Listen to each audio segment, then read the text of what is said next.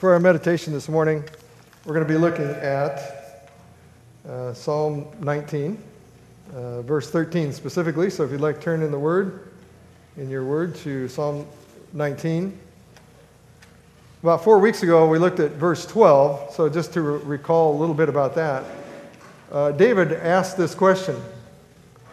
He asked this question: who can understand his errors? Who can understand his sins and the greatness of his sins? Who can understand his errors?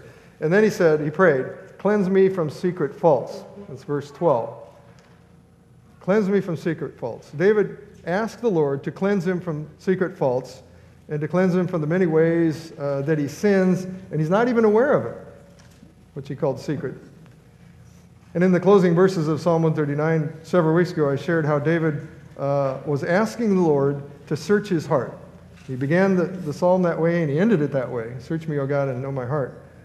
Because he knew it was so deceptive, and it was so corrupt, and he couldn't even understand his own heart because of the depravity of sin in his life, in all of us. And we heard then that the Word alone, by the power of the Holy Spirit, is the discerner of the thoughts and intents of the heart. We cannot do that without His grace and His Word and His Spirit. Now, verse 13 says, David again is praying. He says, keep back your servant.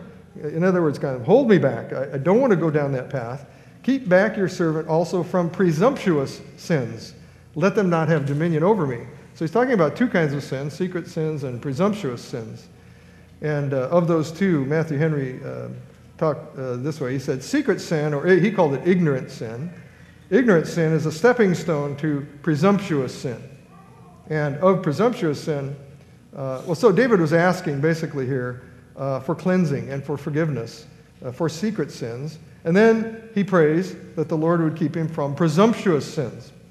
Alexander Cruden said this: David prays that God would keep him back from presumptuous sins, from known and evident sins, such as proceed from the choice of the perverse will against the enlightened mind, which are committed with deliberation, with design, resolution, and eagerness, against the checks of conscience and the motions of God's Spirit.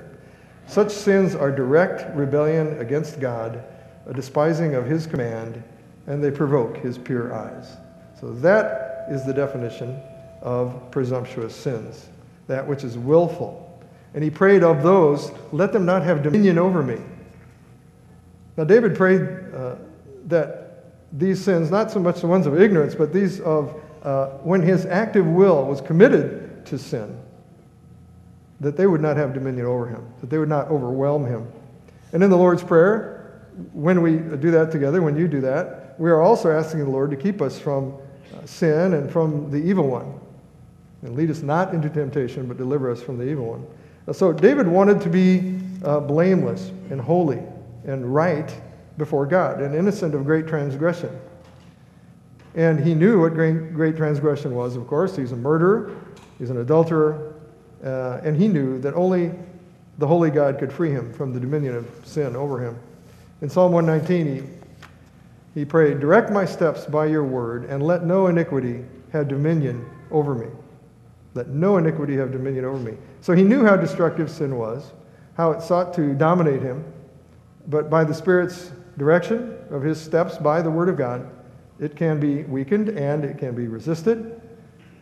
And regarding this dominion of sin, in Romans 6, Paul wrote, do you not know that to whom you present yourselves slaves to obey, you are that one's slaves whom you obey, whether of sin leading to death or of obedience leading to righteousness.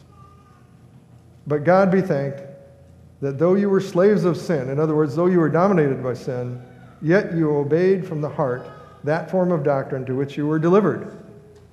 And having been set free from sin, you have become slaves of righteousness. So to be free from the dominion of sin, from slavery to sin, we must become slaves, but slaves of righteousness. We are slaves of the most loving and merciful Master. We are either dominated by sin or by God's grace. We recognize and we submit to His authority and to the law of the Lord Jesus. And then we can serve Him with joy.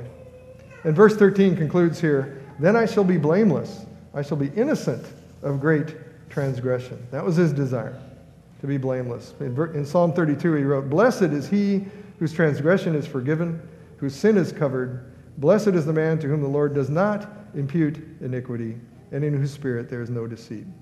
So our merciful and forgiving Heavenly Father has accepted the payment of his Son for our sin, and he's freed us from its dominion.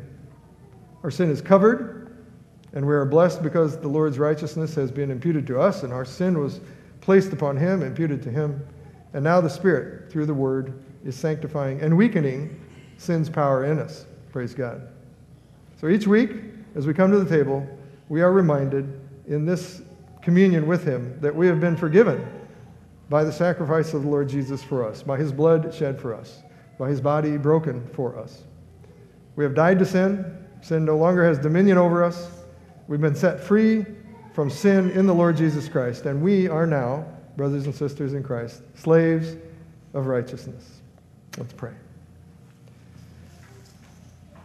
Our Father in heaven, we rejoice in our salvation, and we praise you for redeeming us from the penalty of our sin and for giving us grace and your law and the Spirit to enable us to live for righteousness more and more, and to sin less and less, and not be dominated by it.